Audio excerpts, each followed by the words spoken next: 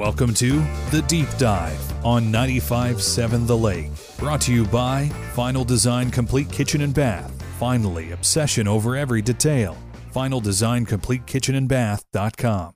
Though he wasn't known for a long list of hits like his 70s rock counterparts, singer-songwriter Boz Scaggs had a great deal of influence on more than just the success of his own solo career.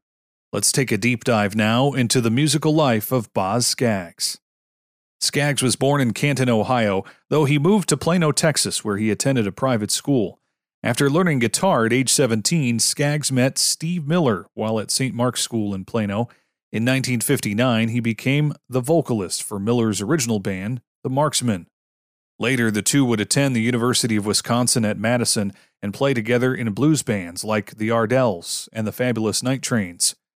Boz spent some time in London to work with other bands and start his first solo album, but eventually returned to the U.S. to work with the Steve Miller Band on their first two albums. His second album had decidedly a San Francisco sound, featuring the likes of the Muscle Shoals Rhythm Section and session guitarist Duane Allman, who later formed the Allman Brothers. In 1976, he recorded the album Silk Degrees, which spawned his most famous singles, including Lowdown and Though Lido Shuffle.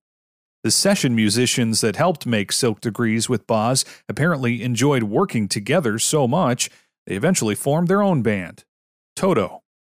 The producers of Saturday Night Fever asked to use the hit Lowdown in their movie, but Scaggs' manager turned them down and instead used it in the movie Looking for Mr. Goodbar.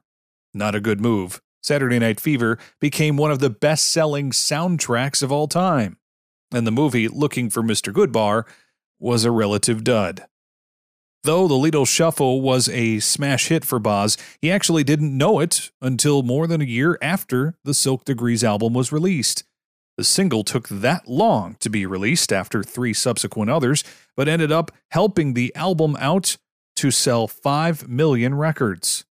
Scaggs wrote Though Lido Shuffle with David Paich, who was also his co-writer on Lowdown.